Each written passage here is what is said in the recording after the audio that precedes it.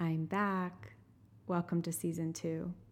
Before I begin the episode, I wanted to tell you about one of my new offerings called In Conversation, interviews about life with people I admire, bi-weekly videos where I engage with my first loves, asking questions, and listening. It's meant to be a natural extension of my memoir project, and you can find the interviews on my Substack and on my new YouTube channel, Jasmine Aaliyah Rasmussen. And you can find a link to my YouTube channel under the Substack tab called Interviews. All right, let's get started.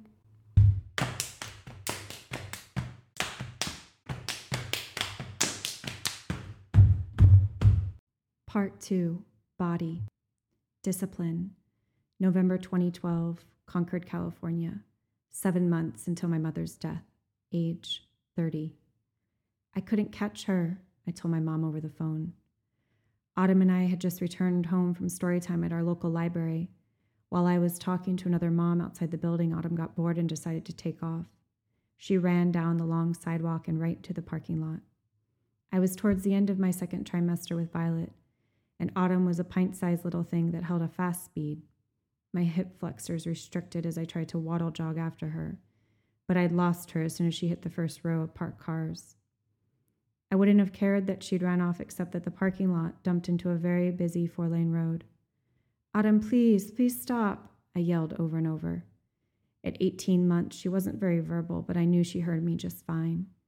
I tried to increase my stride, but it was physically impossible to move any faster. At the 4th row, in between 2 parked cars, I caught sight of her. She paused when she saw me, but I was afraid she was going to think it had turned into a chase and that it was best to keep going.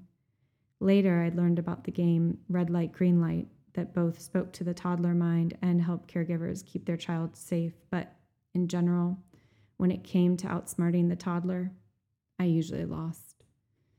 Autumn, I pleaded, wait for Mommy. She didn't come to me, but she did stop long enough for me to reach her.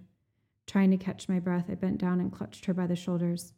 That was scary for Mommy. Autumn doesn't run through the parking lot because it's not safe, I said in the weird third-person toddler speak phase we were in. Autumn's little and cars can't see her. Autumn could get a big ouchie. My mother and I were at an uncomfortable phase in our relationship. Her disease had made her handicapped. No driving or dressing or bathing or making food for herself. She could barely get out of bed, up from chairs, make it over thresholds without assistance.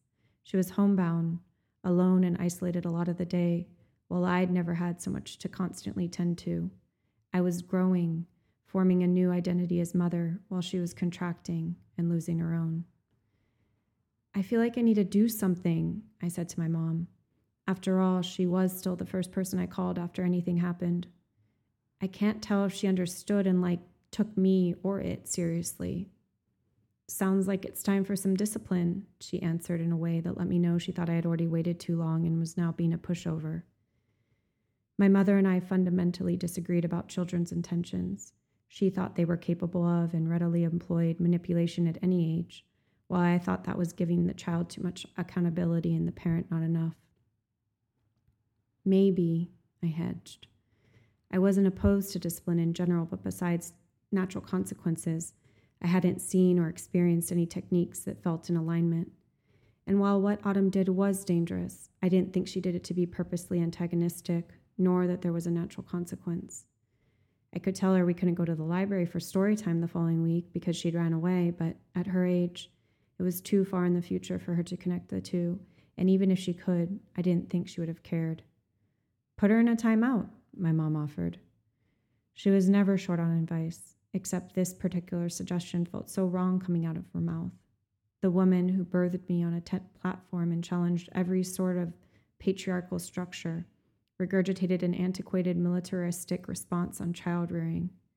What? Mom, no, that's completely ineffective and doesn't make any sense.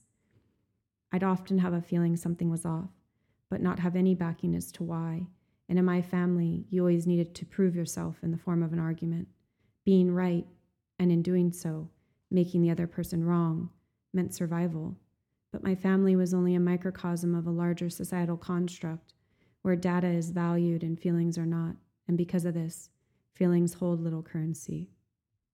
Later, after my mother passed, I'd find Dr. Laura Markham from AHA Parenting, who explained timeouts were, at best, only a temporary fix, and in the long run broke connection and trust, damaging the relationship between caregiver and child.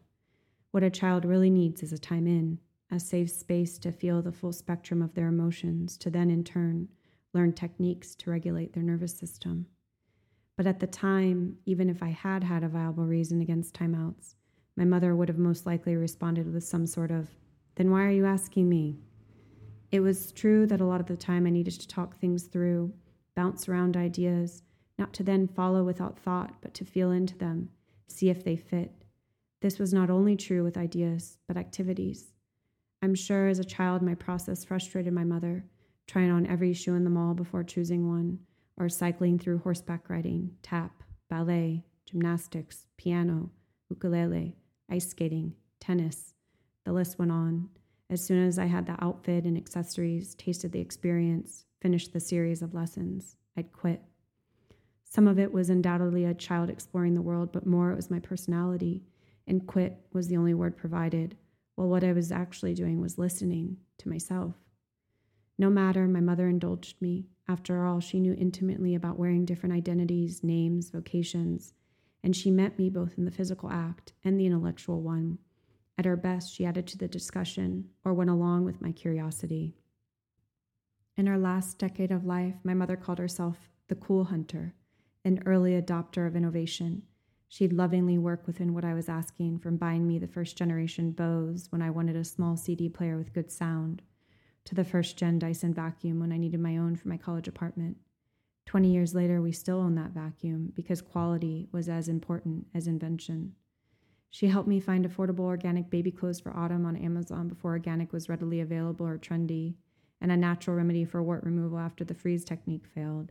She'd dig around, research, and come up with something expansive that would speak to not just the material want, but my emotional needs. Except as soon as Autumn was born, these kinds of exchanges between us, where I'd come to her with an emotional problem, and we miss each other in understanding, were happening more often than not. She couldn't engage in a nuanced discussion on discipline because questioning her advice as a mother felt the same as if I were challenging her as a person, and by probing, I'd inevitably hit on a sensitive spot, something unexamined in herself, coupled with her confinement, her physical pain, a body she needed but was no longer working, constricted her bandwidth to imagine anything outside her lived experience. As so often happens with her, our disconnect wasn't really about timeouts, as I'm not sure she ever employed them herself. It was the reality that my trust in her all-knowing, all-seeing existence fractured with each impasse. It meant admitting that later, when her own methods of punishment appeared ineffective with my brother and me, she turned to spanking, a choice that held consequences for decades after, and something I would never employ with my own children. I've yet to meet anyone who doesn't have a complicated relationship with their body. I am no different. The mind holds tightly to a story, skewed by time and perception, but the body holds the story. My somatic experience and the emotional knots it created and then carried were at the root of most of my physical expressions. And it's only in entangling the emotional knots that I was then able to understand the layers of my experience.